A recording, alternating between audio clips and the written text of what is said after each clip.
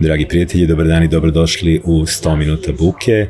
Na samom početku molba, Patreon i PayPal su tačke našeg opstanka i vaš klik tamo i nekakva donacija znači da ćemo nastaviti da proizvodimo ovaj kvalitetan sadržaj za vas. Zapratite nas na YouTube, zapratite nas na društvenim mrežama i ostaćete u toku sa svim onim što radimo. Današnja epizoda je bitna iz mnogo razloga. Nedavno smo završili drugi ciklus konkursa za najbolji neobjavljeni rukopis naše izdavačke kuće Booka i nakon što je prošle godine pobedila Mirina Drljević i njen roman postao veliki hit, ove godine imamo zadovoljstvo da predstavimo jedan novi književni glas. U pitanju je Mladen Milinov i njegov roman Šutnja. Razgovaramo sa Mladenom i mislim da će vam se razgovor dopasti, da će vam otvoriti neke nove vidike. Hvala.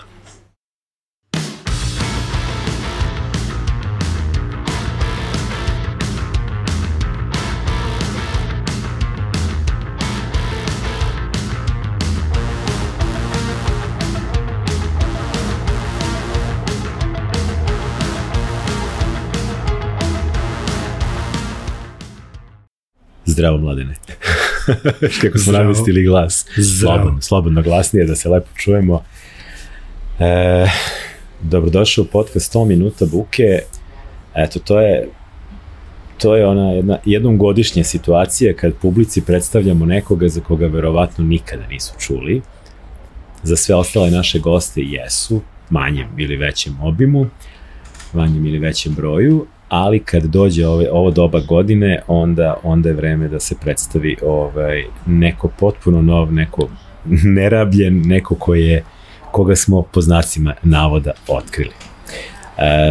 Mi smo inače počeli ove podcaste naše sa epizodom u kojoj je gošća bila Mirina Drljević, pobednica našeg prvog konkursa za najbolji neobjavljeni rukopis.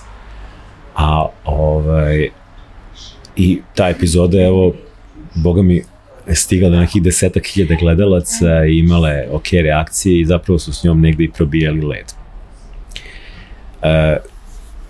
Sad nakon godinu dana, od kako smo objavili tu Mirinu knjigu, pre par dana smo imali i promociju tebe kao našeg drugog pobednika konkursa i neopisivo mi je drago što kao i sa Mirjanom, tako i sa tobom smo imali neverovatnu sreću. Mi kad smo počinjali tu priču s konkursom, neko je jako duhovito primetio da za uspeh konkursa uopšte nije bitan broj prijavljenih, nego je bitno da stigne samo jedan dobar rukopis. Jer ako stigne samo jedan dobar rukopis, konkurs je uspeo. Mi smo imali tu stvarno divnu sreću da i u prve i ove druge godine stigne mnogo više od jednog dobrog rukopisa i to sam više puta rekao, dakle svi rukopisi koji su i prve i druge godine ušli u najveći izbor apsolutno zaslužuju da budu objavljeni. Naravno, svakom od njih treba raditi i to je večita boljka domaćeg izdavaštva, niko neće time da se bavi. A eto, čini mi se da se, kao što se Mirini rukopis izdvojio prošle godine, ove godine izdvojio rukopis za roman Šutnja, koji je na sve nas koji smo odlučivali o tome koga ćemo izabrati, ostavio najjači utisak. Ono što je bilo interesantno nakon otkrića da si to ti je bila informacija da si zapravo ti čovek koji je prošle godine bio i u najvežem izboru sa proročicom. I to je nekako celoj priči dalo novu draž.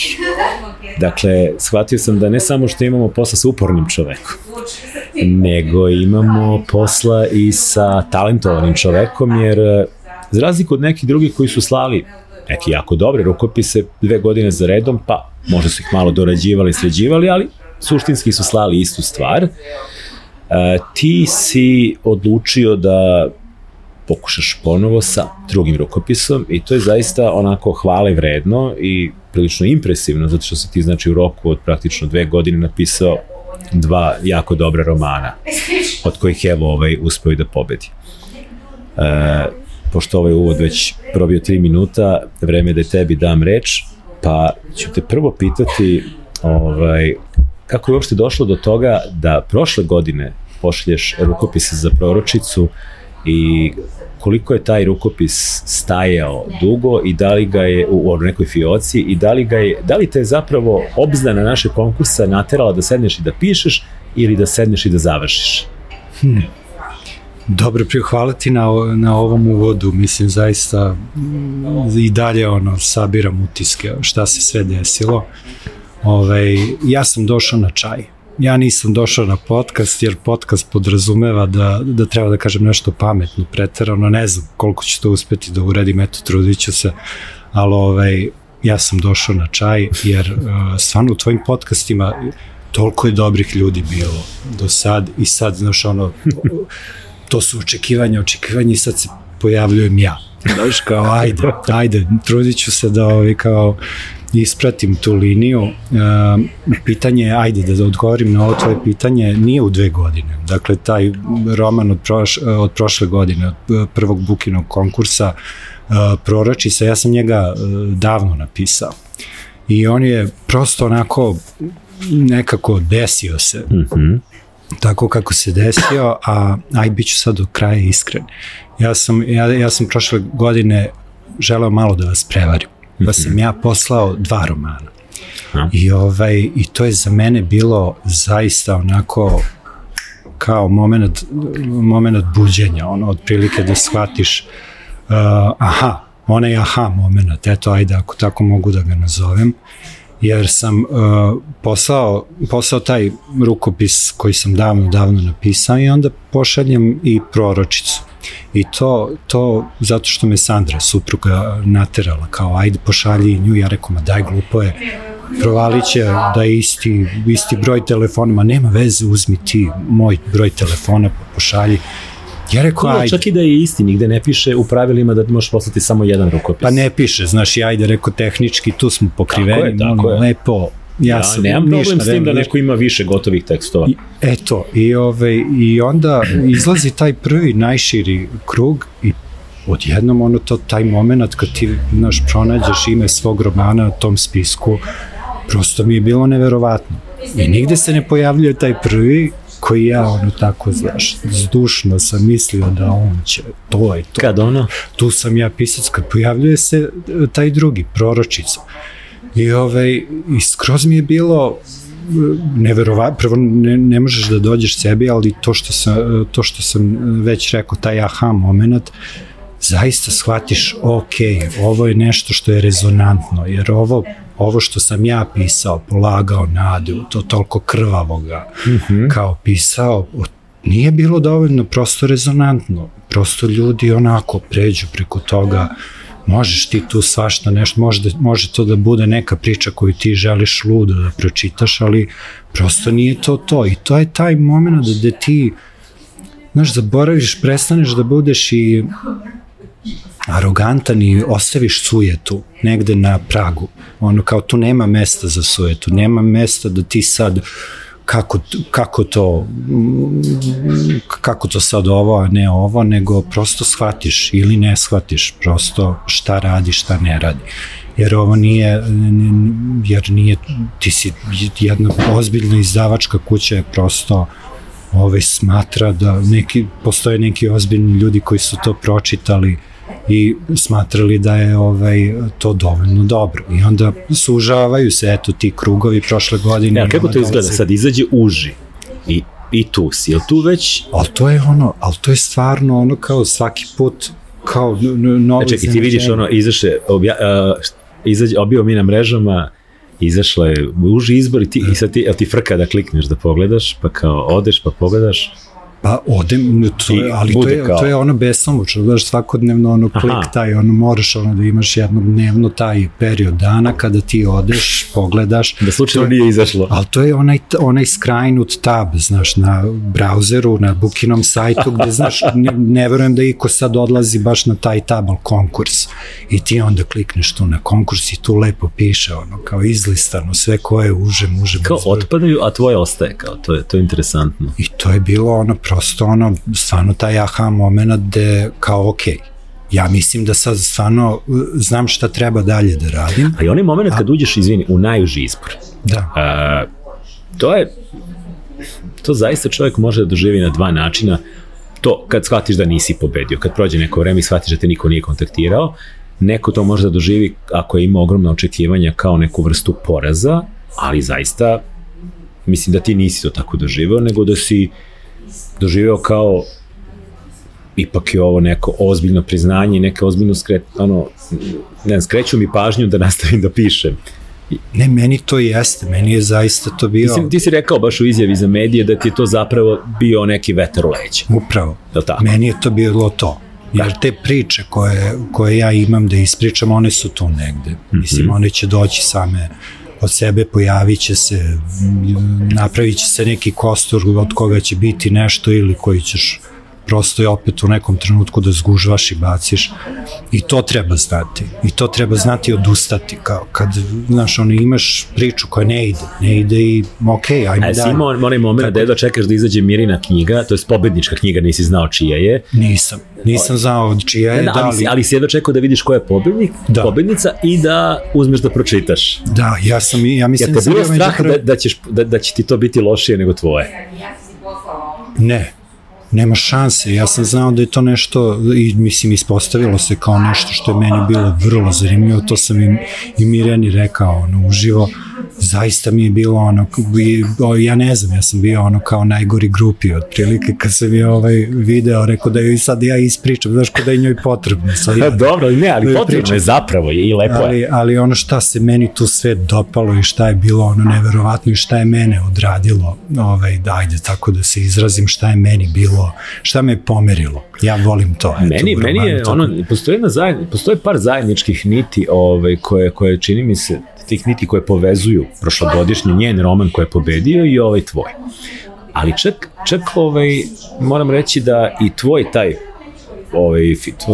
finalist od prošle godine, Proročica, i ona mi ulazi isto u taj korpus.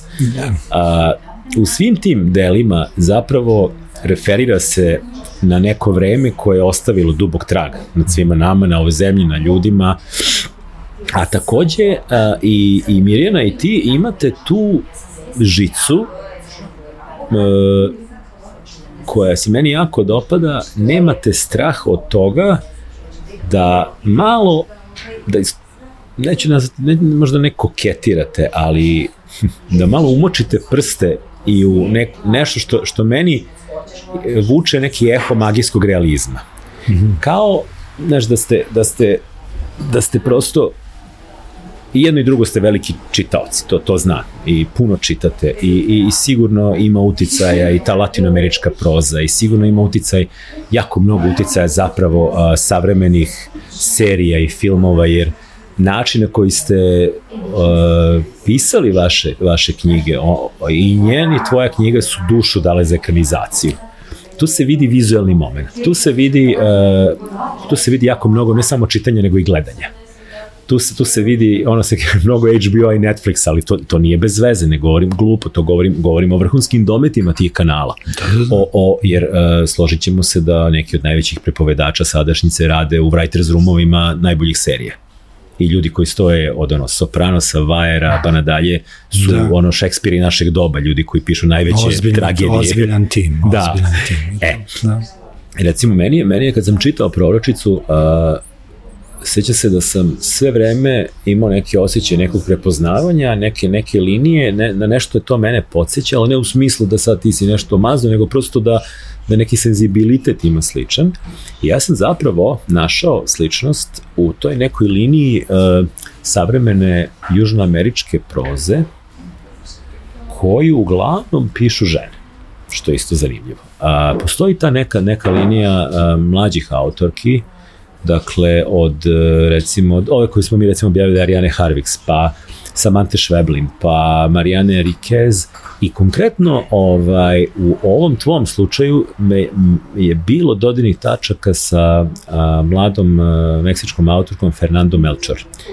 Nju je kod nas objavila izdavačka kuća Imperativ, oni su iz Banja Luke, to je autorka koja, nama je promakla, hteo sam da je objavimo, ali prosto nisam bio dovoljno brzi, otišla je kod njih i super je zato što je prevoditeljka Mihajla Šumić uradila genijalan posao i baš roman Sezona uragana, koji je fascinantan, ima tu nešto što mene podsjeća na ovaj tvoj rad. Da. I meni je bilo jako drago jer sam zapravo, čitajući i Mirin i tvoj tadašnji roman i još neki u finalu, shvatio da smo ipak uspeli da izvučemo neke autore koji prate, koji čitaju savremenu prozu. Meni je najveći problem bilo to suočavanje sa gomilom arhaičnih rukopisa, sa gomilom rukopisa gde imaš tih par linija. Jedna je linija da nije odmakla od 19. veka i, ne znam, Tolstoja, Dostojevskog, ili u najboljem slučaju, po znacima navode, Dobrice Ćosića, a imaš ovu drugu liniju koja je kao modernija i ona otprilike završava negde sa Charlesom Bukowski. I to je otprilike to. Pričam o onome što ima smisla, neću pričati sad o onim skribomanima koji pišu svašta, nego prosto ljudima koji su pisali neke suvisle storije. Ali tu se jako vidi manjak čitanja, tu se jako vidi manjak upliva savremene proze u njihov rukopis. Jednostavno su ostali ili na lektiri ili malo iznad toga i to je to. Pa čitanje je definitivno neophodno. Mislim, ako želiš da napraviš dobru priču, ne možeš samo biti ti taj koji priča, moraš dobro da slušaš ove druge. Dakle ti crpiš? Pa to što si spomenuo, ja sam Crkni ljubavi zgutao i onako bio wow, naš stvarno nokaut je malo od knjiga. Baš je onako heavy, što bi se reklo. Tako da ja stvarno Booka je definitivno jedna izdavačka kuća gde ja bez problema mogu da kupim bilo šta, ne interesuje, meni je opis ništa, samo da uzmem i da znam neću se pokajati. Nadam se. Pa ne, ali tako, eto, moje iskustvo je do sad bilo tako, a to što govoriš za tu nit iz Mirjane i mene, ja sam to baš i njoj rekao, eto, dok sam tako fangirl bio, da ja mislim, ja imam utisak da mnogo nas koji pišu da negde pišemo pismeni na istu temu. Te 90. su zaista nezaobilazne, ne možeš ih, kako god one će se vratiti, nekako će naći put do tebe, sad u kom trenutku u životu su se desile, to je to, mislim, ne znaš, ali moraju da se vrate i moraju da ostave svoj trag na stvaralaštvo. Tako da, jer to je, rat je jedna civilizacijska trauma, mislim, jedna civilizacijska pošast i mislim, od tih stvari se zaista, iz njih se ne izlazi tek tako, kao je bilo pa prošlo. To ostavlja trag na generacije pre nas, na generaciju između, koja je opet bila, meni je to bio bitan ključ, mislim, i dok sam negde ovo pisao, koliko su oni bili za sve zakinuti, jer ne znaš ti šta je bio Drugi svetski rat, znaš, mislim, ali treba ti zaista vremena da ti to shvatiš, koliko su njihove muke bile tako skrajnute, kao nebitne, znaš, iako su bile njima tada bitne u tih, ne znam, 70-ih, 60-ih, kad su oni bili mladi, govorim, eto, o generaciji mojih roditelja, a možeš misliti još onu generaciju pre Drugog svetskog rata, znači to su samo neki ratovi, apokalipse koje se, znaš, ti misliš, ti imaš utisak kad kažeš apokalipsa, to je nešto što će se desiti tako naglo, desi se i gotovo, znaš, to nije to. Tu se krije jedna debela agonija koja, ko ona priča o žabi koja se polako kuva, znaš. I ajde, budimo optimisti da ta žaba će negde, nadajmo se, iskočiti iz tog lonca, ali kao, s kojim posledicama, na šta će ličiti ona... Pa na skuvanu žabu.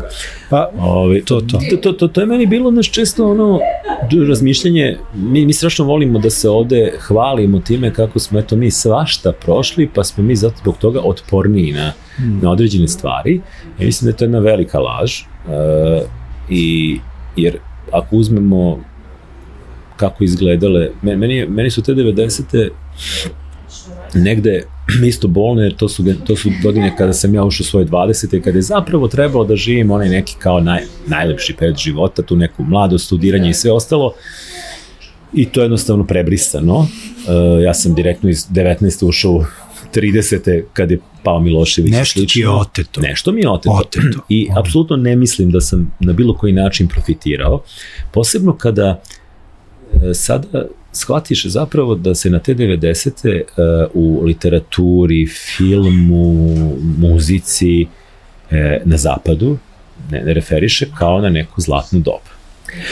Na neko vreme, ono poslednje, pre nego što smo zapravo ušli u ovo digitalno doba koje nas je ozbiljno izmestilo, te 90. su bile doba još uvijek dobre muzike, još uvijek jako dobrih filmova, i knjiga, svega ostalog, i zapravo ti shvatiš da tvoj doživljaj 90. koji je onako neka sepija, ja boje tu nema mnogo, za tvoje vršnjake iz Amerike, zapadne Evrope i dobrog dela čovečanstva, zapravo su neke šarene, vesele godine, zabave, eksplozije, ludila nekog. Grunge. Da, ozbiljno od grunge, okrenulo s Manchesterom, pa preko grunge-a, pa ne znam, trip hop i ostalo, svašta nešto, muzički, i ti da, ali mi smo zato, ne znam, pravili kolač bez brašna, šećera i mleka. Koliko si se puta ti susreo s tim da ti ono kao kažu, ajde šta ti fali, ti si, nemaš ti pojma šta se dešava,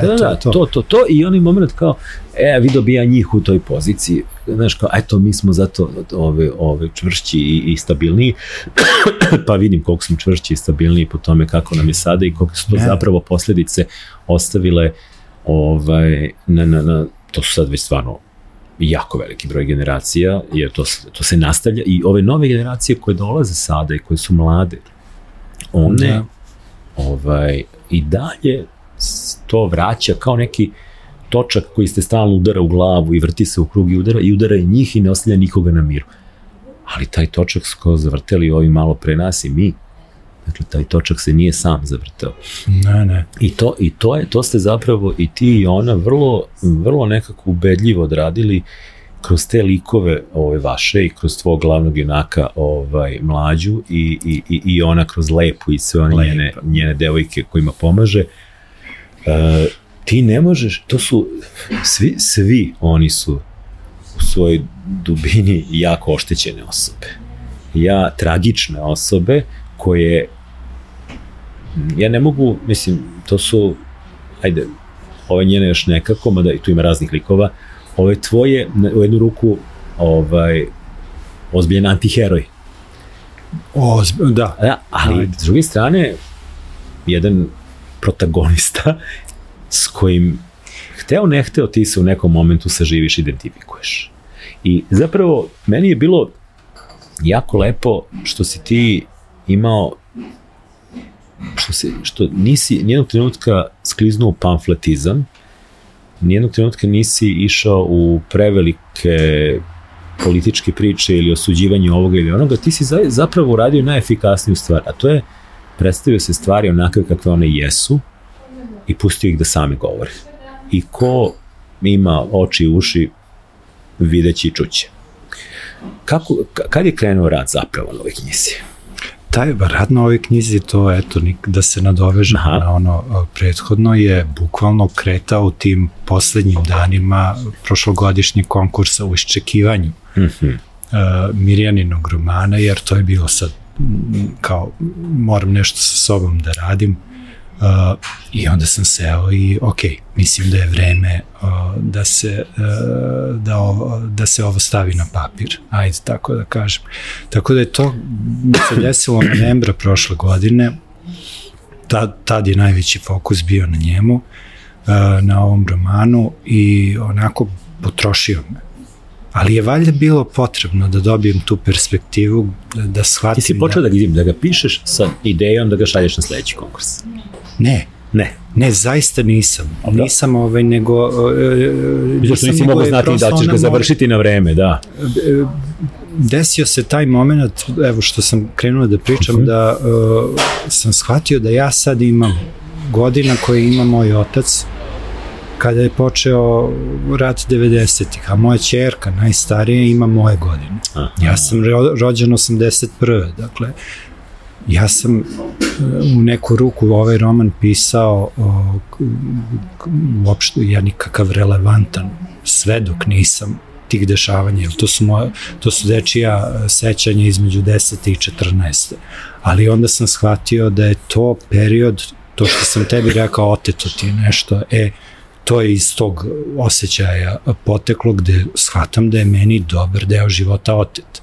Ja nisam dobio taj lagodni period. Tako je. Jer je to su moje dečije priče.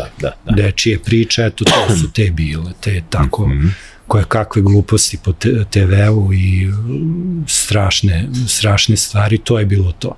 Tako da uopšte nisam, mene moja godina rođenja diskredituje kao relevantnog svedoka, ali eto, dešava se baš, valjda je bila potrebna ta perspektiva da samo shvatim da je to.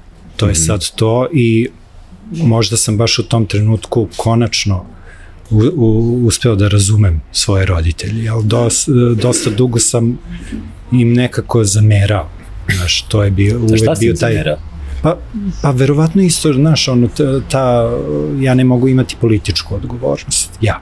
81. sam rođen, ja je nemam. Ali oni imaju. Oni je imaju. Znaš, imaš je nasleđen, znaš, ali uvek ostaje ta istorijska, mislim, prosto ostaće meni, ostaće deci, ostaće dalje, njihovoj deci, to će, a zameraš im to, kako to vi tako pametni, punoj snagi, kako vam se to desilo? Ta Jugoslavija. Ali samo im se desilo. To je ono problem, niko ih nije pitao. Pa upravo, i to je sad ono što ja kapiram. I sad dolaziš kroz istu tu stvar, tebi se sad dešavaju neke druge stvari za koje isto tebe deca mogu da optuže. Upravo. I onda i to je to što je bilo potrebno valjda da klikne da bi i ova priča se desila. Znaš, bilo je tu dosta trigera stvarno. Prethodne 2 godine bilo ih je.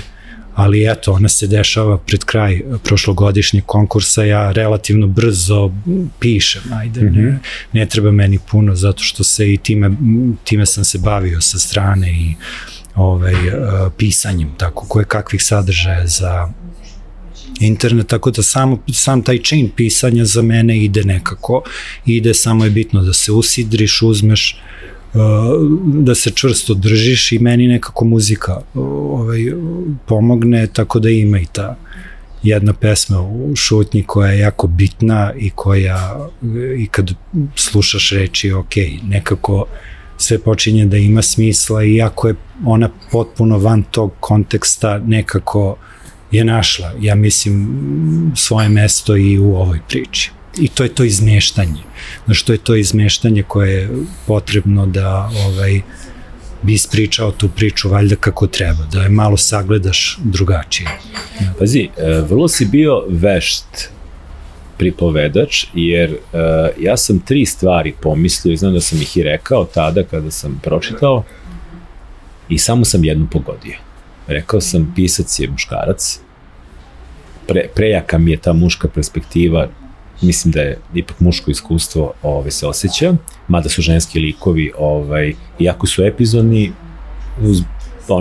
nekad i kroki, ali dobro oslikani, supruga, kao glavni tu lik, nema je mnogo, a i kad je nema, tu je, i to je ono što je važno, snaga, njene pojave, njene ličnosti, njihove odnose zapravo se osjeća.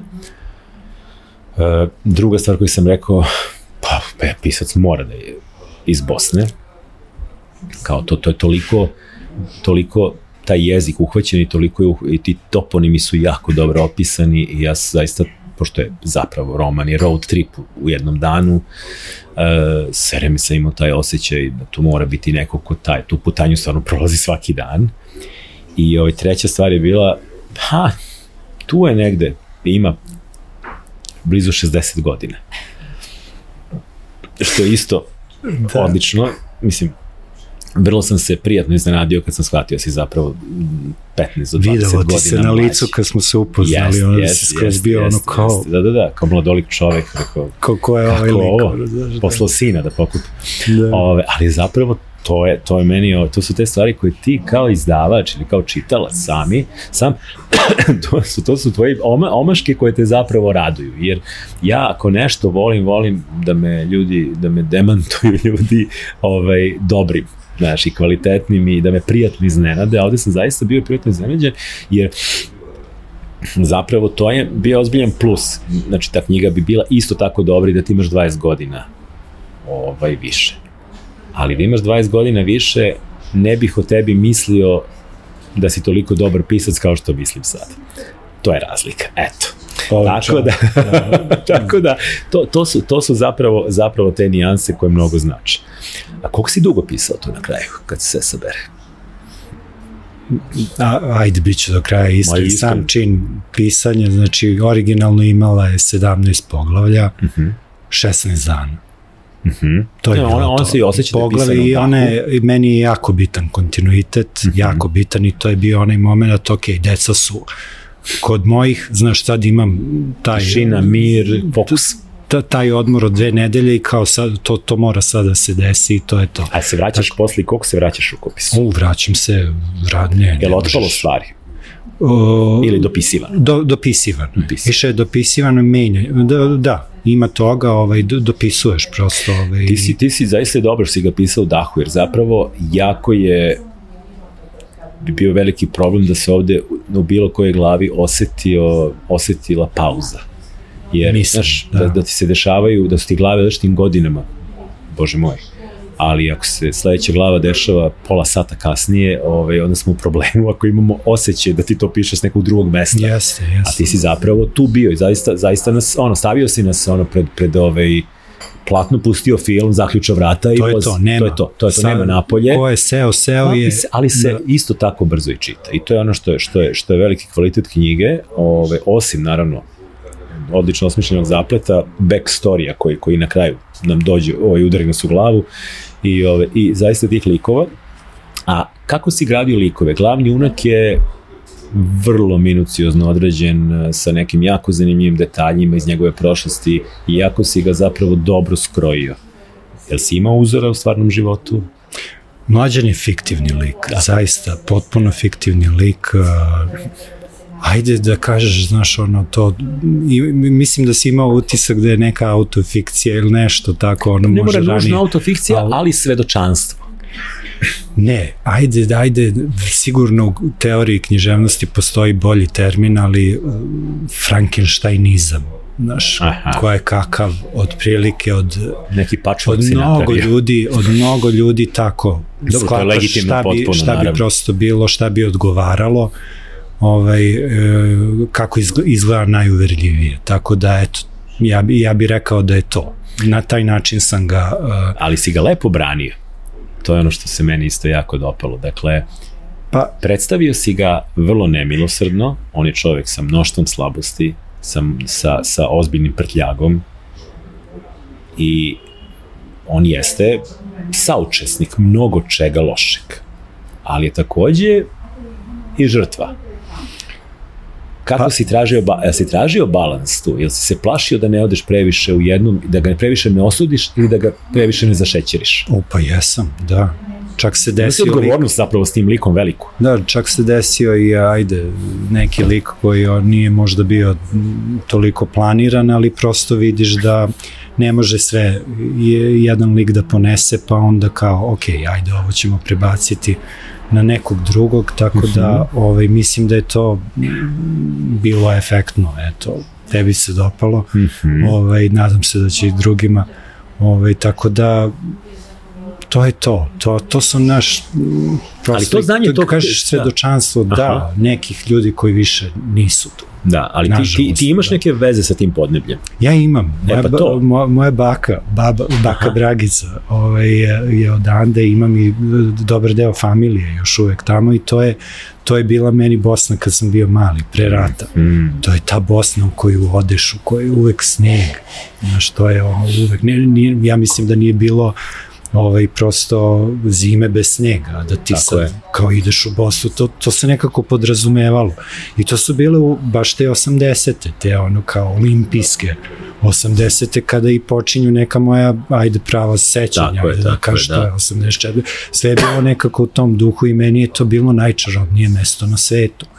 Znaš, kad ideš kod babe i kad ona ti uveče priča i to je sve tako, znaš, negde se dešava tu, tako da ja taj kraj poznajem i veliki mi je šok bio kad sam nakon rata, na primjer, kad sam ponovo otišao tamo,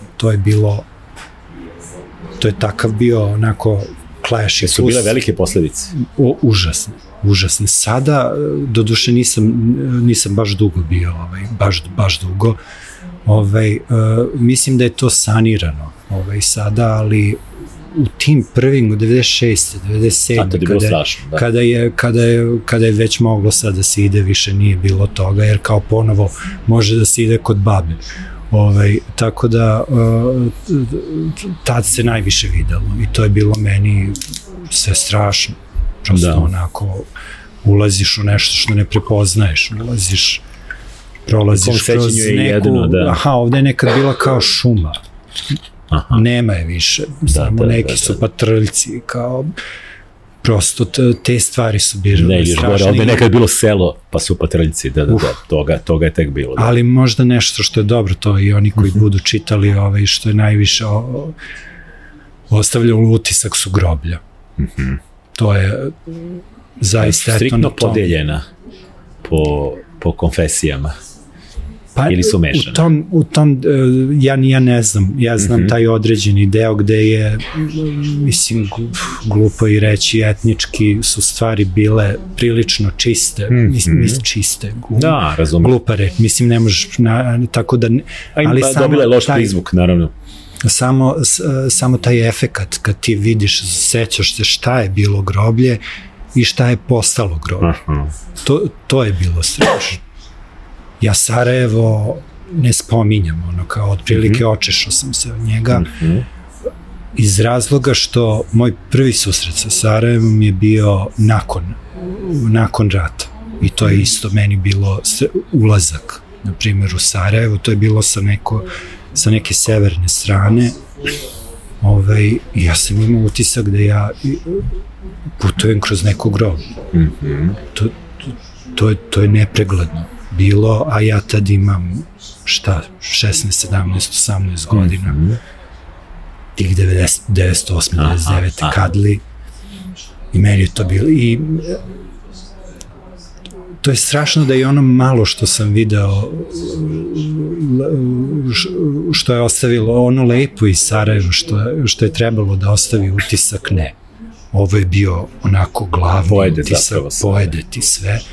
I to posle malo što si lepo video ili kao želeo tim lepim stvarima da pričaš, uglavnom najdeš kao šta lup, ne znaš ti to ništa, kako je bilo, šta je bilo, ali ta groblja su mi bila strašna, iako su mi uvek bila nekako mesto mira, smiraja, otprilike, gde ti dođeš i onako... Onda kad su ta groblja na nekakav prirodan način rasla, kad idu nekim normalnim redom i kad se nekako nisu formirana ratom, nego mirom.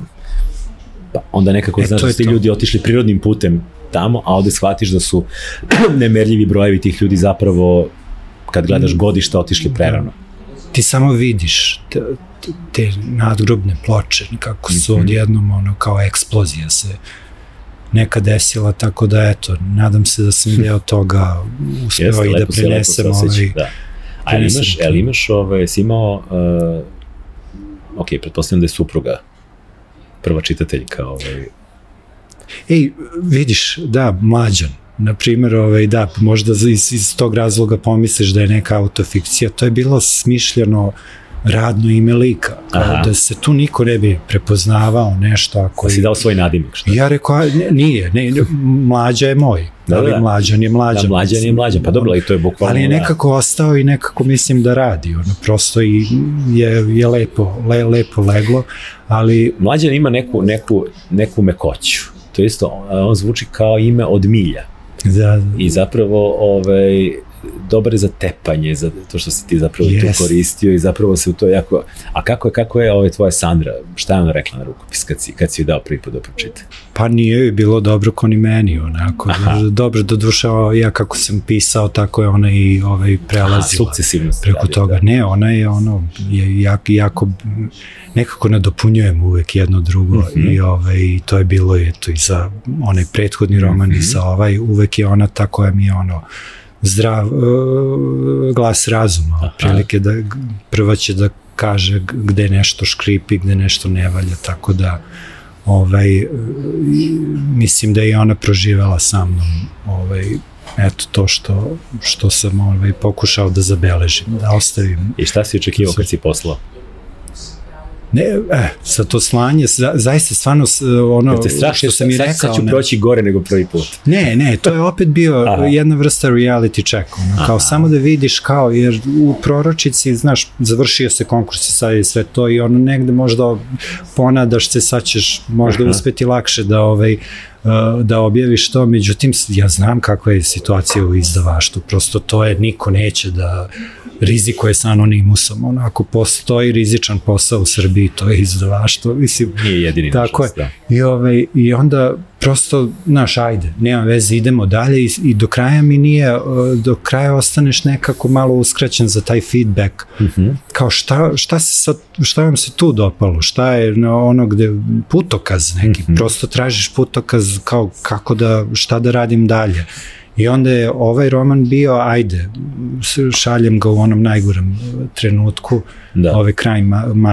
kraj maja, tu sredina maja, kad je bio kraj konkursa, ali mi je bio jedna vrsta reality check i ono kao, samo da vidim ako se nađe na tom najširem spisku, kao dobro je, ok, mislim da znam, pa na putu sam, mislim da znam šta treba da radim i mislim da je to ono, drago ti bude da je neko čuo to, neko ono kao ok, čuli su te, znaš, nema veze, ono kao kako je, postalo mi je nebitno da li će to se naći u ovom krugu, u onom krugu, samo da, eto, znam da sam uradio dobar posao. Da, jednom je slučajnost, dva put nije.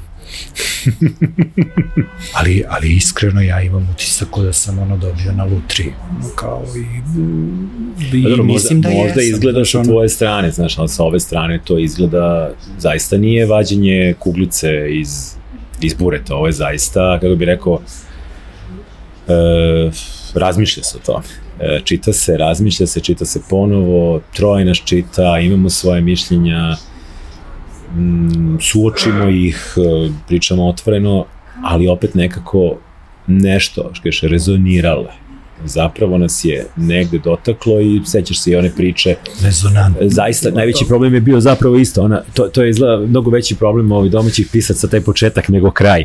To smo se zezali sa Filipom Grujićem, isti problem smo imali sa njim. Znaš ti koliko je to meni kao, znaš, prvo je anonimus i ono kao prvi put u životu dobijam feedback. Kao od nekog ko se bavi time, kome je to posao. Ajde ovo malo, ovu distorziju umanji, ajde malo ovde, znaš, i to je meni toliko, znaš, to je stvarno iskustvo koje ono retko ko ima priliku i da dobije i mislim sve ovo evo što se dešava ovde, tako da je. Da, ali to je kako je na tom rukopisu iskreno nije bilo toliko mnogo posla, kad smo rešili početak koji je prosto bio eto takav kakav je bio, koji je negde vrlo logičan zapravo i logična je greška pisca, kažem, Grujić koji je jako mlad, mnogo iskusniji pisac i smo se borili sa njegovom romanu sa početkom, koji isto nekako bio je onaj moment kad ti, znaš ono kao kad pališ motor, a on vergla, ali nikako da upali i to sad traje i ti si u fazonu, ako još jedno zavergla, ode akumulator. Taj akumulator, to je pažnje čitaoca. Da, imaš još jedan pasus, to ti je to. Da, i ja znam da je zapravo mene, mislim, želja naravno te vodi želja da knjiga bude što bolja, a drugo, zaista negde rezonuješ, a to nismeš nikada zaboraviš, to je osnova svega, moraš da rezonuješ kao čitalac. Da zaboraviš sve što znaš o književnosti i da uzmeš knjigu u ruke i da kažeš, evo sad ja ovo čitam kao neko ko je to kupio u knjižari, da li mene ovo uvuklo ili me nije uvuklo. Jer pažnja nam je, i ljudima je sve manja i s tim moramo da računamo, ne u smislu da sad mi treba da pišemo knjige za te koji ono pamte kao čovečija ribica, ali prosto moramo da budemo svesni da se ni danas ne piše kao pre 100 ili 200 godina. I na kraju krajeva da je ceo tvoj roman bio u tom stilu, ok, ali baš nije. Znači, onog momenta kad se završi taj intro, to kreće vrlo furiozno i vozi fantastično. I pomislio sam, bože, ovde bi mnogi ljudi verovatno i pokolebali bi se ili odustali, to ne smemo da dozvolimo. Znači, moramo da napravimo taj početak da funkcioniše. I kad smo njega rešili, ali to isto tebi, na kraju kad si ti stavio verovatno ulogu nekog ko to treba da sredi i kad si prolazio sa urednicama, isto to, mislim, video si sam. I kad si posle uzeo ruke, prosto je bolje. To je ta druga perspektiva, jer ti dok to pišeš, ti više ne, mislim, ti se vidiš ne vidiš, ne možeš, to je kao ono kad imaš prijatelja, pa kao tačno znaš šta mu je problem, ali ne vidiš svoj. Apsolutno, tako svi smo pametni za druge. Znaš, ono kao ja sam sad to, ja ne vidim dalje, ja ne znam šta. To je to. I onda svaka sugestija, to je ono što bitno je to, jer imam utisak da će ovo možda biti zanimljivo učesnicima konkursa da vide ovaj podcast, jer zaista tu sujetu negde moraš da ostaviš na pragu i kao nismo tu zbog toga. I zaista i kako god da pišeš, piši, ali eto, probaj da slušaš malo samo. Sujeta je velika bukagija oko mnoge pisaca. I to je, znaš, na primjer, onda je meni posle bilo potpuno jasno šta ste vi sa tim početkom, mada je tu bilo stvarno sitnica koje su ovako se ošišale, ajde, to je da se smanji ta distorzija koju sam, na primjer, ja želeo. I da shvatiš da ne moraš sve da staviš u početak. Zaista je, pusti čitaoca da dođe. Tako da je meni su taj feedback i to mi je bilo vrlo značajno da dobiješ konkretno savjet od nekog koji je stručan. Drugo je to kad čitaju tvoji najbliži, koji su naravno prvi čitaoci, i ti uvek dobiješ opet nešto drugo potpuno od njih, jer oni isključivo govore iz te perspektive čitaoca, tako da ovo je zaista nešto što... Ti period kad sam ti javio da si pobedio do sada prošao brzo ili sporo? Ovo je bio pakao. Ljudi, pakao, mislim, stvarno je bilo ono, taj avgust i kad si ti meni javio to, ja sam se našao na sred Trga Republike, meni su se noge oduzele, ja sam seo dole, ali stvarno seo i Sandra me ono kao diže, kao ustaje. Ja sam shvatio preko telefona da je situacija napeta i da kad si me zamolio za 15 minuta pauze, rekao take your time, razumem da je šok, odmori. Ali stvarno još si ti bio u nekim podcastima tada i nešto otprilike ja sam naslutio, ženski autor, verovatno, ja rekao, mislim, jasno je ono, ne očekuješ, mislim, i kažem ti zaista, moja očekivanja od ovogodišnjeg konkursa su bila tada, samo se nađem na tom najširem spisku i ja sam završio, meni je dosta, ne treba. I onda kako je prolazilo vreme kao uži izbor i dešava se to, I onda ta agonija, sad ne smiješ nikom da kažeš. To je mali problem, kad si pobednik konkursa, bilo bi dobro da ostane anonimno do objavljivanja. Kao ljudi šta ja sad radim i onda je dobro, Sandra je znala, ona mora, ali deca nisu do 2 dana pred samu promodu, rekao ajde da im ne bude šok, ipak dolaze, meni je bitno, rekao da znaju, ali roditelji, niko ništa, oni su bukvalno... Su se ljutili na tebe što si krio? Pa nemaju šta, ja rekao, to je, Ivan je kriv. Pravila konkursa, znači Ivan je to tako rekao, oni su rekli dobro, to je Ivan tako rekao. Ako Ivan rekao, eto, mislim, šta da se tu radi. Dobro, i sad, kad uzmeš knjigu u ruke, taj moment, šta on zapravo znači za tebe kao first time autora, dakle, kakav je to, taj objekat u ruci, koji je njegov značaj, koja je njegova dubina, šta on sve u sebi sadrži? Pa znaš šta, mnogo toga sadrži, ali prosto je nevjerovatno da nešto što ti je dugo bila želja, bio san, da odjednom ti sad vidiš, aha, i fizički je tu prisutan i ono kao, i znači sve, znači zaista ono, počastvovano se osjećaš, jer zaista koliko, skoro 400 ljudi je poslalo svoj rukopis, prošle godine 500, koliko, i zaista mislim da se ovo ništa i bez njih ne bi desilo. Stvarno mislim da jedni druge guramo, pogotovo ono, svi mi anonimusi, ono, statističke greške, otprilike koje, znaš, ono, nešto piskaraju, vole, tako, žele, i onda da se desi ovako nešto, stvarno, znači sve, znači onako, okej.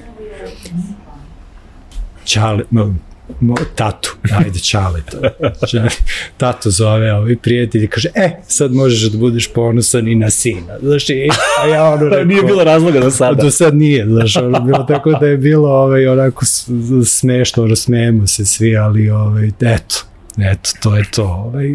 Sad je zanimljivo, zapravo sad kad se tvoje ime izgoogla, odjedan put iskače ovo. Eto mene, tako onako poziraš, gledam nešto se nasme, pisac, stvarno je drago mi je što eto to gde sam pronašao u životu kanal gde mogu da izrazim svoju kreativnost i da je to rezonantno. Da dopire do ljudi. Da je doprilo do nekoga, mislim ti ne imaš pojma kako će ova knjiga da živi. Ne, to ne znamo ni sa jednom knjigom. Ok, znaš sad, ne znam, kad izlazi nekakav Wellbeck, pa pretpostavljaš da će tu biti publike, da je tu prokrečen put. Upravo. Ali s ovim stvarima su uvek rizici. Međutim, s druge strane, ono što sam naučio za sve ove godine je da zapravo publiku ne treba podcenjivati i da publika reaguje ovako ili onako, nekad će te razočarati, ali to je tvoj problem, tvojih očekivanja. I da ne možeš juriti ukus publike, jer to ćeš uvek promašiti. Znači, postoji tvoj ukus i mera poklapanja. Nekad će se poklopiti više, nekada manje. Rezonantno. Koliko je rezonantno. Tako. Imali smo sa Mirinom knjigom nam se posrećilo, kažem posrećilo u smislu što se desio taj neki moment da su ljudi to prepoznali. Ništa Mirina knjiga ne bi bila manje kvalitetna i da se prodalo 500 primjeraka, ne u 7000.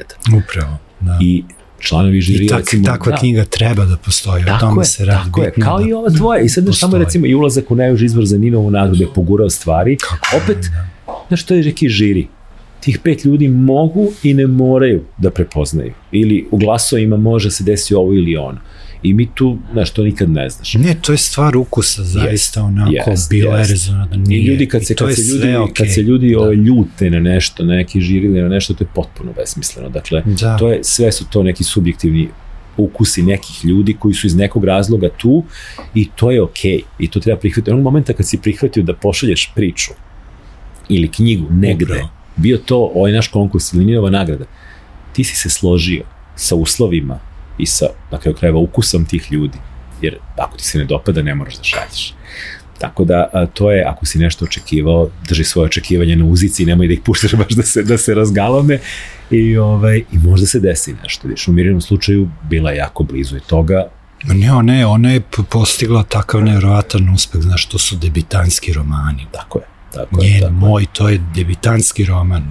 Mi prvi put, eto, imamo priliku da ispričamo svoju priču. Dobra stvar je, i ona da postigne, do te mere uspeh, da je uspela da dođe u najuži krug Ninove nagrade. To je za nas bio divan uspeh. Kako sad ti to ispratiš? Znaš, kako ono, da. Vidi, ali znaš, opet ne treba razmišljati na taj način, nego prosto radiš najbolje što znaš. Ti si napisao odličnu knjigu, mi smo je lepo spakovali i pustili i potrudit ćemo se oko nje.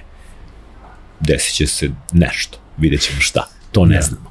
Ali ono što mislim da je potencijal ove knjige, dakle, ona je komunikativna. Ona se obraća jednom dosta širokom krugu ljudi u smislu generacija, dakle, ovo sa vrlo ozbiljnim razumevanjem mogu da čitaju i moji roditelji i ja i osobe koje su 10 ili 20 godina mlađe od mene.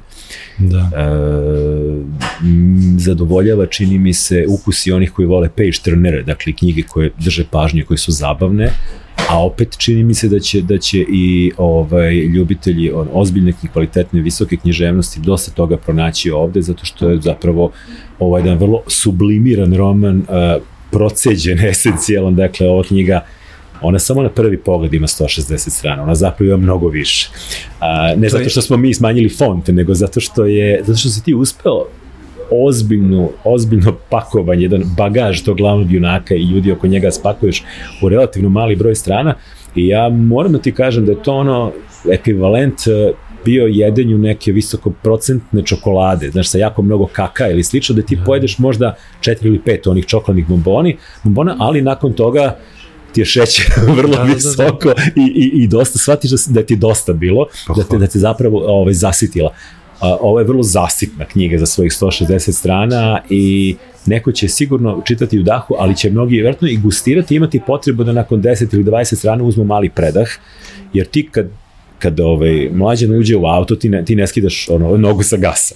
I to je meni jako prijelo i čitav sled nekih asocijacija koje si ti posejao u knjizi, koje su zapravo kao neka onako male nagradice za mene kao čitaoca. To je video igrica, moram da priznam, to sam pozajmio easter egg. Znaš, prilike ostavljaš tako nešto tu negde, pa koga interesuje neka proba da vidi više, dublje šta se tu iza krije, ko nije primetio, nastavit će dalje. Ne, ništa, njemu ne smeta za praćenje, samo je ovo prosto neke mala nagradica koju ja kao pažljivi čitalac dobio. I neke stvari su mi se zaista, moram priznati, otkrile tek na drugo čitanje. I neke stvari su mi legle do kraja na drugo čitanje, zato što zapravo prvi put kad čitaš žuriš da vidiš šta će da bude, jer ta knjiga to traži od tebe. Da. A onda te malo zavara jer u toj žurbi nešto može da ti promakne. A onda kad sklopiš knjigu, onda počneš po glavi pa se vratiš nazad pa kažeš ajmo čekaj da mi to vidimo ponovo. Da li je to stvarno dobro uradio? Jesi. To je, znaš, to već tražiš čitalaca da jače, više rade. Ne znam koliko će njih baš 2 puta. Ali to je lepota zapravo toga. Ali da. Ona će funkcionisati na različitim nivoima i kao zabave, i kao štivo za odmor, ali i kao izazov za neke zainteresovanije i zahtevnije čitaoce i čitateljke i mislim da je u tome velika zapravo vrednost i kvalitet ove knjige. A reci ti meni, Mladene, otkud ti uopšte u toj sferi kreativnosti, prvo te pitam odakle si ti? Koliki želiš lokal patriota da budem? Maksimalan. Pazi, rođen sam u Zemunskoj bolnici. Dobro. Ne, to se šalim, spominjem zato što to je jedina prednost koju imam u odnosu na oca, na tatu, zato što on je Zemunac, ali nije rođen tamo. A ja sam rođen u Zemunskoj bolnici. Tvrda linija, dobro. Ali mi smo živjeli u Bežaniji, staroj Bežaniji, u jednoj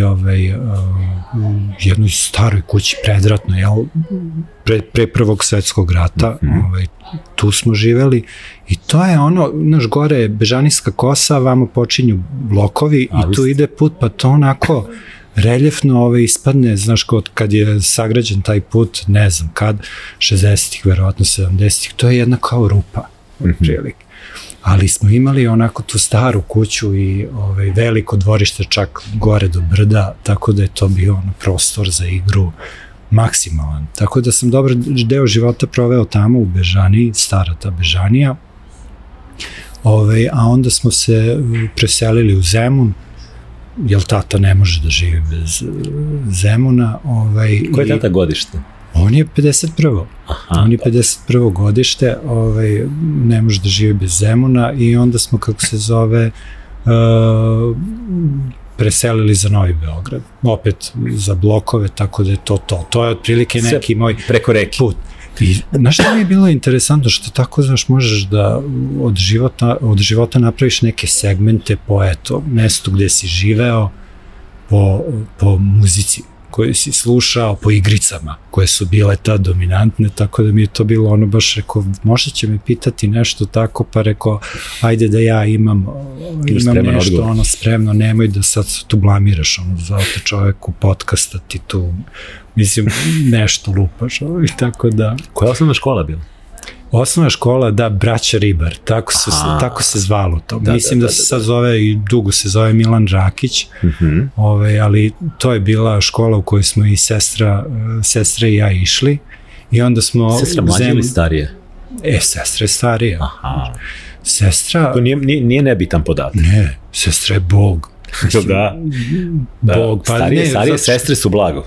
Pa gledam tvoju decu. To ja govorim sinu stalo. Mislim, to je to. Koja je razlika između vas dvoje? 5 godina. To bi bila ozbiljan uzor zapravo. Ona je ekvivalent. Ako je Bojana rekla nešto, sestra rekla nešto, to mora da se zna.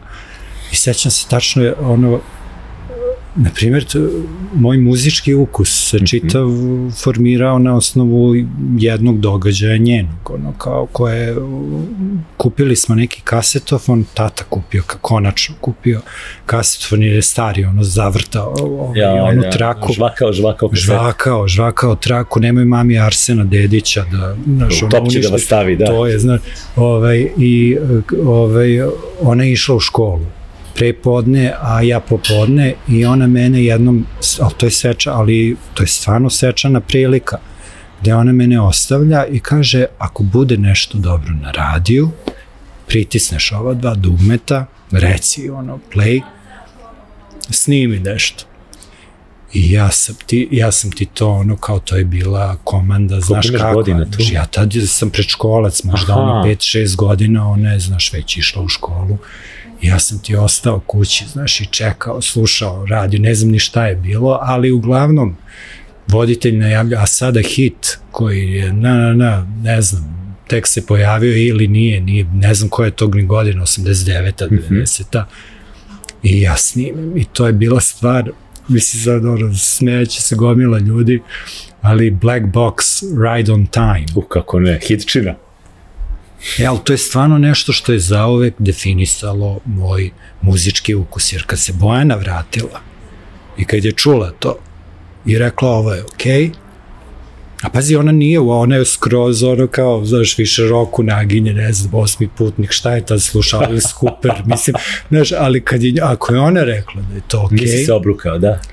To je okej, i ja sam tad, to je bilo moje, kao, sad ja znam nešto u ovom životu, otprilike, sad ja znam neku muziku, i ja mislim da je to, otprilike taj powerhouse. Da, bio taj acid i ostale stvari koje su bile, posle krenuo i, ne znam, kao dance muzika, pop, naravno, i ja sam skroz, moj muzički ukus ide skroz u tom pravcu, jer onda Sandra potpuno ima nešto što je sličnije tebi, onda smo skroz bili kao, čekaj kako sad ovo funkcioniše, ali je... To zapravo učite jedno drugo. Ali smo mi tako, jedno drugo, uspemo... Bitna otvorenost. Da, i bitno je da imaš sluha za tu drugu stranu, tako da... A Bojana je inače muzičar, mislim, i to je, znaš, dodatno imalo sad, kao, Bojana rekla da je to okej, ride on time. Autoritet svih autoriteta. Ride on time, znaš, to je to. Tebe hvata zapravo raspad zemlje, 91. ti imaš 10 godina, ti si neki četvrti razred osnovne škole. To je, da. Koliko ti sa 10 godina imaš svest o tome šta se dešava? Znaš šta sam ja tu shvatio da je bilo onako nešto što te uzdrmalo, i u stvari ne znam, možda je to i kasnije došlo, ali to je taj identitet. Znači ti si, to što kažeš Jugoslavija, zemlja neka, znaš, to je jedini identitet koji sam ja znao. Do tada imaš identitet Jugoslavije. Dobro, imaš i ono što ti se u kući servira. Mislim, svi sad, mi kad smo deca, mi smo zapravo neki eho onoga što naši roditelji govore. I donosimo u školu te naše stavove, nisu naši stavovi, da se razumemo, to je ono što preslikavamo naši roditelji. Ali očigledno si ti imao taj neki jugoslovenski narativ u kući koji je verovatno bio dominantan. Jugoslovenski nema tu, znaš, kakvi, to je bio jedini narativ, znaš, u školi je bio pionirska kapa, marama, ja sam jedna od poslednjih tih generacija pionira. I gde kao dolazi vojnik, znaš, iz JNA, pa sad ti pravi, pa crtež, nešto tamo crtaš. I mislim, kao kad kažeš taj identitet, nacionalni identitet, to je nešto što ti imaš do tog trenutka i onda odjednom, znaš, samo je to, ovo sad više ništa ne važi i sad treba da bude nešto drugo. Treba da se pojavi nešto drugo. I valjda kao, verovatno kao klinac i još si tako slobodouman, vidiš da tu neko debelo nešto laže. Mislim, nešto ovde smrdi, ali i kako vreme prolazi, jedan i drugi ti postaju strani. prosto ni na jedan se nisi do kraja ni navikao, ni opustio ovaj nisi imao dovoljno vremena, ovaj nije prosto imao iako je to relativno, stvarno 10 godina, to što kažeš sad bi mi gomila njih rekli, ma šta si ti tad znao, znaš, ali to je to kad me pitaš. Možda ne znaš, ali osjećaš prosto, ili nije ili jeste nešto što ti prija. Jer to znaš kao kakav Božić Bata, mislim, ko ti je taj Deda Mraz je glavni, mislim u tom sistemu, to kad dobijaš sad paketić. Nije Božić nego Nova godina kad se dobija. Mislim da paketić, kao sa posla, tata, idemo, znaš tamo će biti, mislim to. Preko sindikata. Pa sindikata, pa to je to, zašto ti je neka, znaš, Nova godina. Kako su vas roditelji uopšte štitili od svega tog lošeg, što je cele 90. su bile loše, ali ajde da kažemo taj početak je bio baš gadan, znači taj recimo period 93. 4. to pamtimo po inflaciji, po nestašicama, po potpunom urušavanju sistema vrednosti bilo i svih sistema koji su postojili.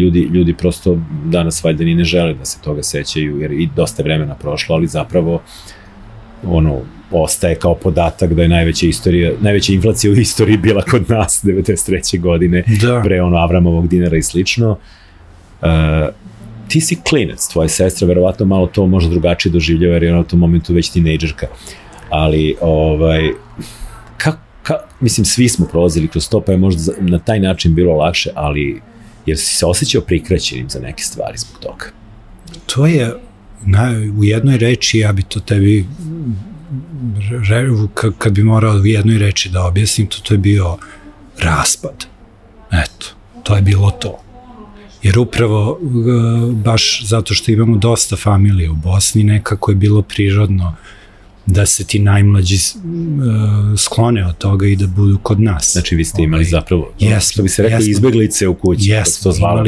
Imali smo od prijatelja, rodbine, bilo nas u jednom trenutku, ja mislim da nas je bilo 20. Aha, spavalo se svuda. To ne znaš više ko gde spava. Bojana odlazi u internat u tim godinama i to je tek bilo u Ćupriju, škola za muzičke talente, pa ona odlazi tamo. A i tebe to isto? Pa kako ne.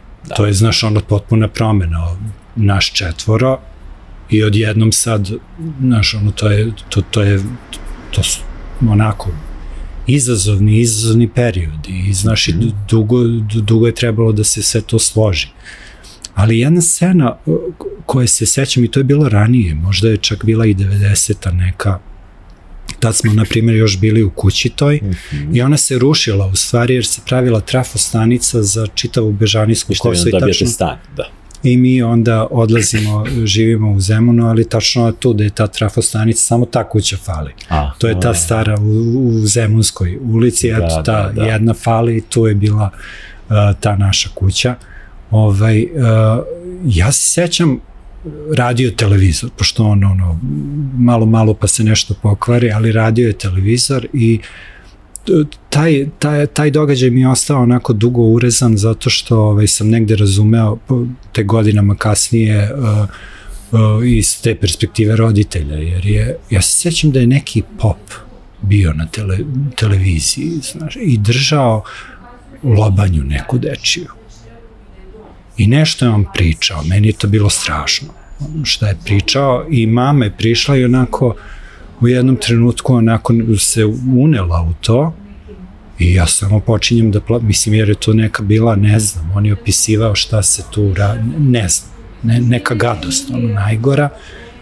I ja sam samo video u njenim očima taj trenutak kad je shvatila da je izdana. Znaš, jer veruješ, na TV-u veruješ da će neko smerom prikazati to, da neko rezonuje, da neko odgovoran tamo bira šta će biti tu u tom trenutku, da prosto se ne desi takva situacija i tek sam je godinama kasnije razumeo, jer to je i za njih, i za naše roditelje bilo prosto novi nivo.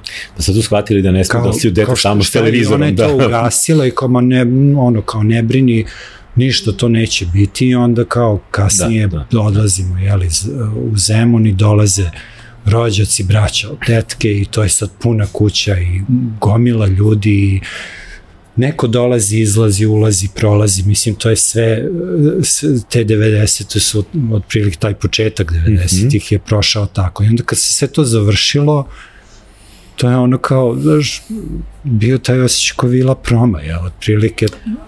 Jedan put je prazno. Znaš, sad je prazno i sad, znaš, ono, sve je nešto nestalo, ko je bio. A to se prilike da rešava kad je, ono, Dayton, onda se sve smiruje, 95. 6. Ti upisuješ srednju školu, tako? Da. A gde si upisao srednju školu? Pa Zemunska gimnazija. A to je tako nekako bilo. To je bilo prirodno. Patriotizam nema granica. Ne, da, pa jeli Zemun pa Zemunska gimnazija i onda su u nas bili građanski protesti. Tako je, da. To je bilo ono čega se sećaš je upravo to, ono, kao nema škole. Mislim, i to što smo mi nešto štrajkovali, kad pogledam zaista sve te profesore, nastavnike, nastavnice, profesorke, koliko su i dalje odgovorni, požrtvovano radili svoj posao.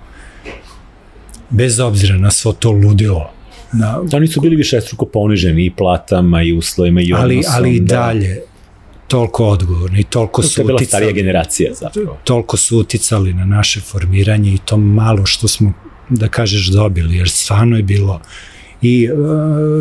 i skraćenih časova i svega, ali bili su prisutni. A ekipa kakva ti je bila? Vrlo zanimljiva, vrlo dobra, zaista. To je jako važno. Jeste, to je meni je ono kao srednja bila, otprilike prodisao sam nekako tako, iako nisam toliko s tim ljudima više u kontaktu, ali zaista mi bilo onako nekako uvek se setim tog srednjoškolskog perioda, onako. Tu su već sve, ipak vas je nekakva interesovanje, valjda su vas ipak malo skupila tu i vjerojatno si našao ipak malo više istomišljenika. Da. Osnovna škola ti je geografska stvar, gde se nalaziš tu, u tom slučaju i srednja, ali svakako i interesovanje. Molim lepo, da. A te to usmerilo zapravo kasnije za upis fakulteta? Da, ja sam upisao književnost, ali bukvalno sam promenio mišljenje tako jedno par nedelja pred kraj škole. Šta si hteo? Ne, ja sam znao da do tad je bila neka veterina opcija, otprilike veterina, da, kao nešto tog tipa ili, jer je prvo bila kao medicina, pa kao to je deću, znaš to, pa ajde veterina. Ili, znaš, meni je mama ime dala po Dr. Mladen film. Aha. Neki partizanski, njoj se mnogo dopao taj glumac i onda je ona meni zbog toga dala to ime i ona uvek mislila ja ću biti neki doktor. Znaš. I ti si prihvatio tu projekciju? Pa očigledno da ne. Znaš, na kraju ne, da. Da, ne. Izvukao si se u posljednji čas. Da, ali ja sam upisao književnost, a Žarko želeo u stvari da upišem glumu.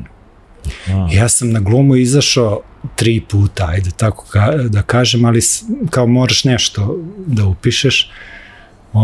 I onda sam upisao književnost, gde je sav moj pojam o književnosti, toj nadahnutosti koju sam stekao u srednjoj školi, misleći da ja znam to što znam, je bio srušen i kreneš sad idemo od temelja i to je teoretisanje, mislim to baš zahteva da ti sedneš i posvetiš se tome što ja tad nisam bio spreman. I mislim da do kraja u stvari školovanja nisam do kraja uplivao u to.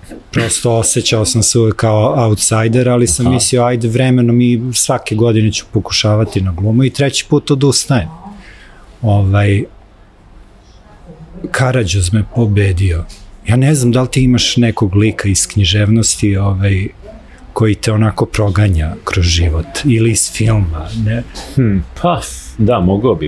Ili koji ti, meni je, eto, na primjer, Karađoz. Otkud Karađoz? Karađoz, Prokleta avlija, on mi je onako ostao sinonim za sve ono što ne želim da budem sutra. Ali sam se negde duboko si prepoznao da imate neke zajedničke crte, verovatno to što kažeš. Samim tim i borba veća da ne budeš kao on, tako. I onda sam ja njega, taj 3. put, kao njega ću da spremim za prijemni, sad ću da ga pobedim to za glumu, međutim, isto sam tako 3 dana pred prijemni odustao od tog izlaska i onda sam shvatio, ja sad moram da...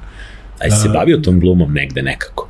Pa to je najgore, što nemaš nikoga ko bi te negde usmerio i ti koji su pokušavali da me usmere, nekako ja nisam to ništa čuo. Ali znaš šta je kod mene bio problem? Kod mene je bio problem taj što sam ja vrlo, vrlo rano znao šta ja želim da radim, a to je da glumim u filmovima. Aha. I sad ti kad uđeš u taj svet, znaš, to je ono kao pozorište, ja volim, o Bože, ali ja sam tačno imao definisano, ja želim da glumim u filmovima. I onda za taj svet, znaš, već si ono kao, znaš, basic, kao otprilike hanga, kako to sad, znaš. Tako da i tu se negde osjećaš kao outsider, ali da, bile su radionice koje nam je držala fantastična jedna žena, Ljiljana Đurić. Ona je držala te radionice i to je meni bio onako odušak, takav odušak, tako preko potreban odušak u svim tim ludim vremenima, kraj 90-ih, jeli, kada se već naslučuje da će sve to da se desi i bombardovanje i ostalo, tako da mi je to bio neki podstrek, a kasnije tokom studiranja ne toliko, jer je to već bilo sad, ajde spremam prijemni, nekako prođe taj voz. I onda taj treći put sam odustao, ali posle kad sam otišao u Montreal, kasnije 2005. ja mislim, probao sam na prijemnom na njihovom prijemnom, s tim što Karađoz tu je bio potpuno nebitan. Što Hamlet je bio nešto što je trebalo da spremiš, tako da sam potpuno morao da napravim taj prelaz, da uplivam u nešto drugo, ali eto. Kad si završio fakultet? Ja sam završio 2007. Upisao ga 2007. s tim što ajde kao tešim se, imao sam tu neku pauzu od skoro 2 godine u Montrealu. A kako je došlo tog Montreala? Bojana, sestra, ona je otišla 2000. Ona i dalje živi tamo? Ona i dalje je tamo, i pozvala te da dođeš?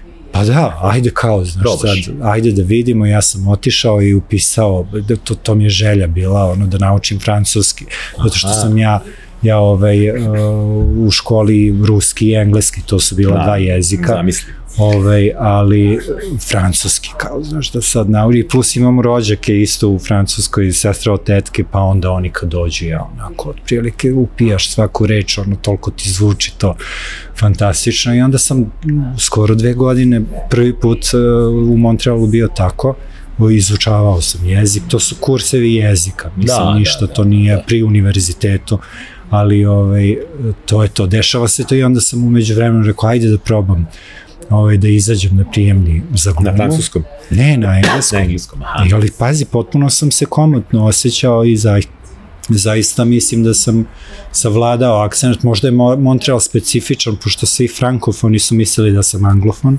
a svi anglofoni onako osjeti se nešto, ali kao možda je frankofon. Odlično, tako, do te mere negde sam uspeo da ga ispeglam i onda sam izašao taj treći put i tako sam pobedio Karađoza. Aha, dobro. Eto ti sad, znaš šta, ali ostaje jedan drugi lik da me prati do dana današnjeg, ali on je iz filma, nebitno. Koji? Ja ne znam, to je i dan danas kad gledam taj film, ja umirem, ali zaista se zove Antonio Salieri iz Amadeusa, Formanovog. Da, Ferid Marija Ibrahama, ovaj glumac, da, odličan. Ali dobio čak i Oscar za tu ulogu, da. Svaki put kad on opisuje samo kao the beginning was simple, naš comic, ja svaki put umrem. I na kraju kad kaže mediocrity is everywhere, I absolve you, mislim, ja ne znam gde sam otprilike, ali to je to je ono, tačno postoji lik s kojim se ti onako povežeš i sad ili želiš da budeš sušta suprotnost njemu ili eto prepoznaš, na kraju ga prigrliš, kao okej, ajde budimo drugari, tako da i posle se vraćam u Beograd i završavam našu 5. grupu srpska književnost i jezik. Dobro. To sam završio i onda ponovo smo otišli, ali za Montreal ovaj put Sandra i ja smo otišli. Koliko ste bili u toj drugom navratu? Pa isto tako 2 godine, tako da tu negde otprilike, tako da smo se vratili nakon one krize kad je bio onaj bubble. kad je puklo sve na 9. Da, kad je sve puklo sa nekretninama i onda se to i taj proces, želeli smo mi da ostanemo malo duže tamo, planirali u stvari, ali eto, iskomplikovalo se prosto. I to je to. I onda, eto, kako smo se vratili ovde, sad sam na Karabu. A šta si čime si se od povratka do danas bavio? Koje su zapravo tvoje vokacije bile, od čega si živeo? To kad me pitaš sad, stvarno mogu da krenem da ti nabrajam svašta. To sam skoro u nekom intervju pričao, ono što me odredilo je roditelj, naš otac, a sve ovo drugo što sam ja radio, to nekako mu dođe usput. Radio sam kao profesor srpskog jezika na zameni, pa ostado otprilike 2 godine, radio sam kao instruktor joge, jer sam instruktor joge. Aha, vidiš, to je zanimljiv deo tvoje ličnosti. Eto, vidiš, da. Kako se dugo baviš jogom? Tako. Dugo. Pa mislim dugo, kao ajde da kažeš, pa ozbiljno onako, baš sistematski da ulazim u neki serijal koji zahteva da ga ispratiš je možda od 2005. od Montreala. Tamo sam u taj zapadnjački način ušao, pa kad smo se vratili ovde je bio kurs za instruktora joge i onda sam ga ovde završio u Joga Savezu Srbije i onda sam jedno vreme i držao jogu. Onda sam radio digitalni marketing, mreže, Facebook. Jesi radio u agencijama ili kako? Pa ne, to je bilo više onako freestyle, freelance. A si se sam obučavao zapravo? Sam.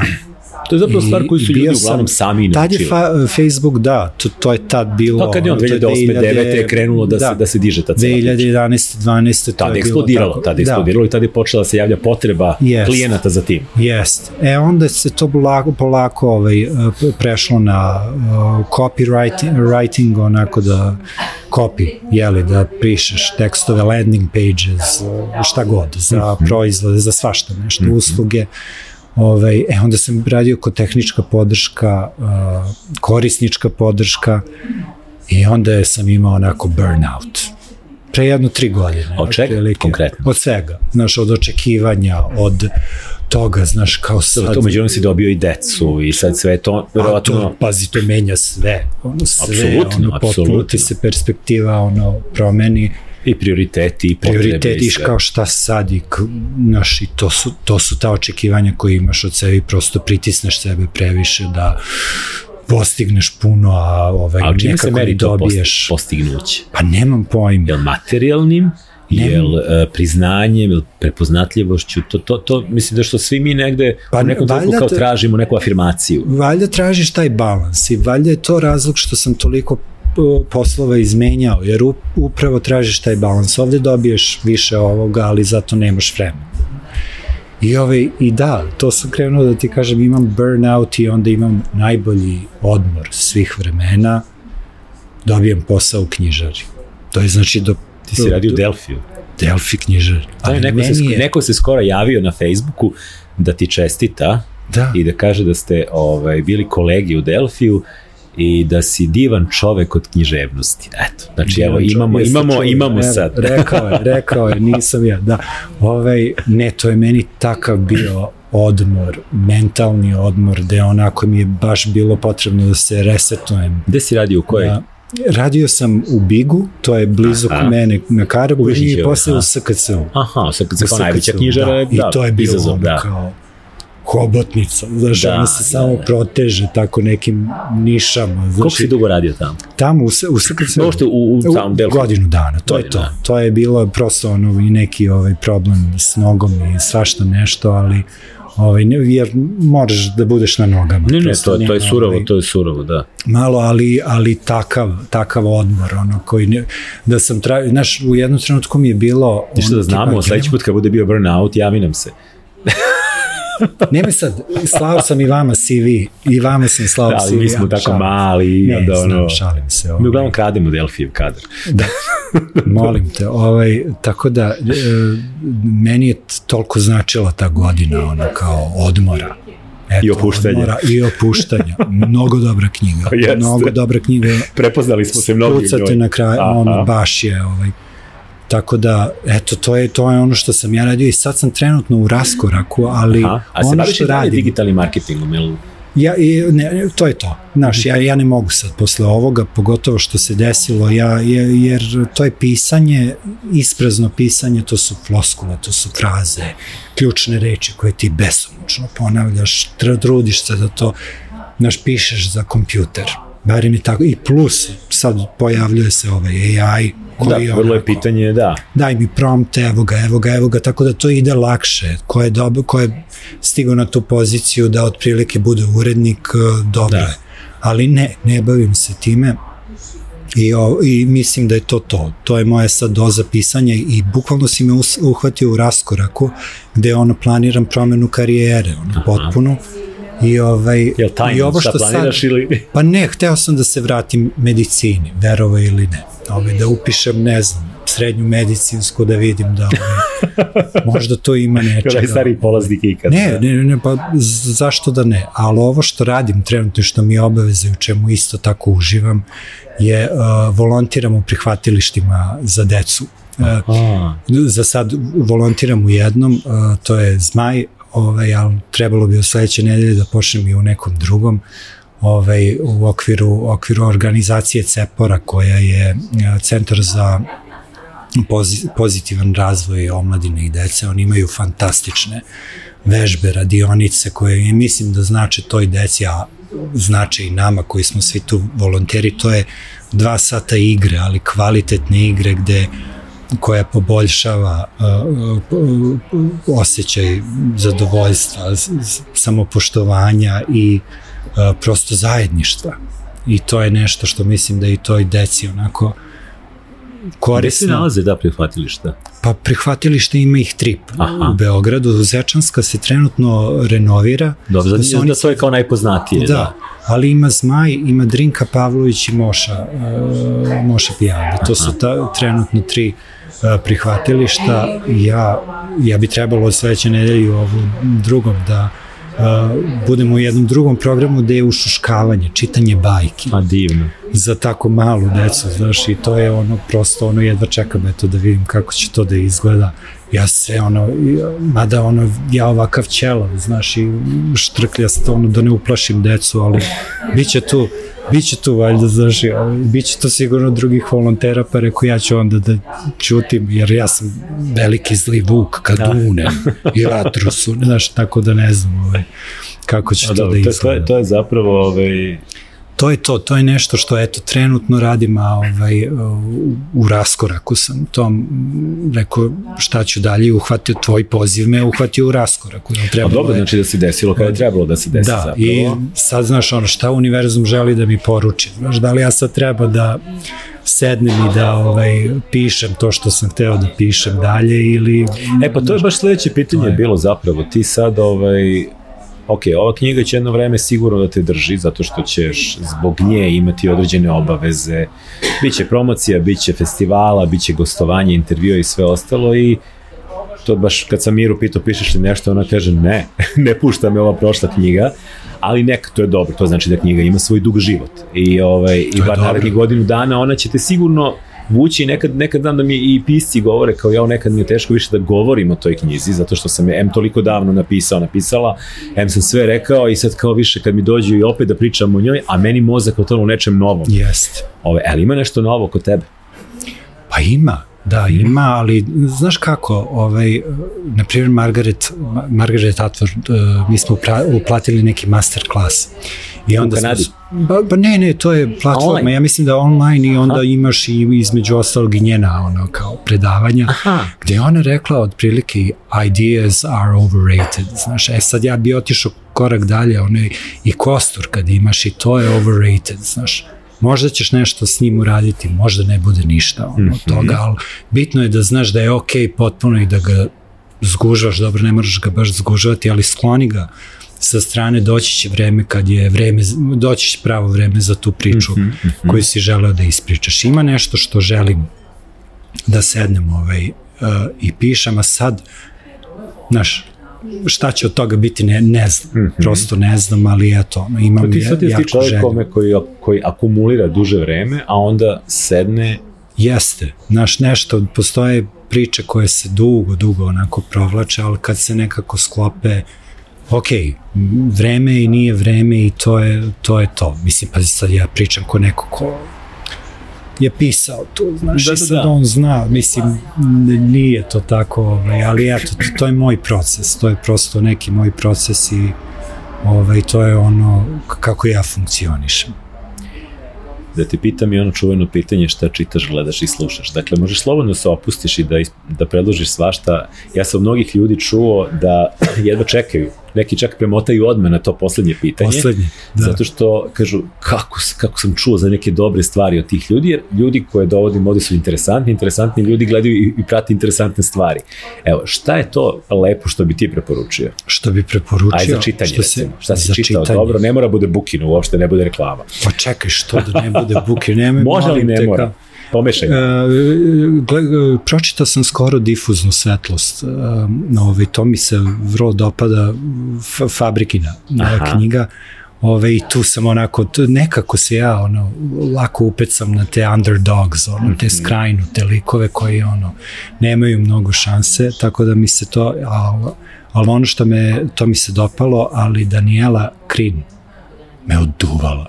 Baš me oduvala nekako. Ona je tiha voda, ali baš Zetaler me isto, ne znam šta. Dobro, za njega mi je jasno, ali stvari i ona, da, senzibilitet te autorke i tog autora senzibilitet, ali tako jasno ti vidiš tu liniju, racionalnu, koja onako ne skreće mnogo, ali te pomeri, stvarno te pomeri, tako da eto, ona mi se, mogu ja sam radio u knjižari, ja sam mogu da prođem koji sada da krenem da ti pričam sve šta sam pročitao.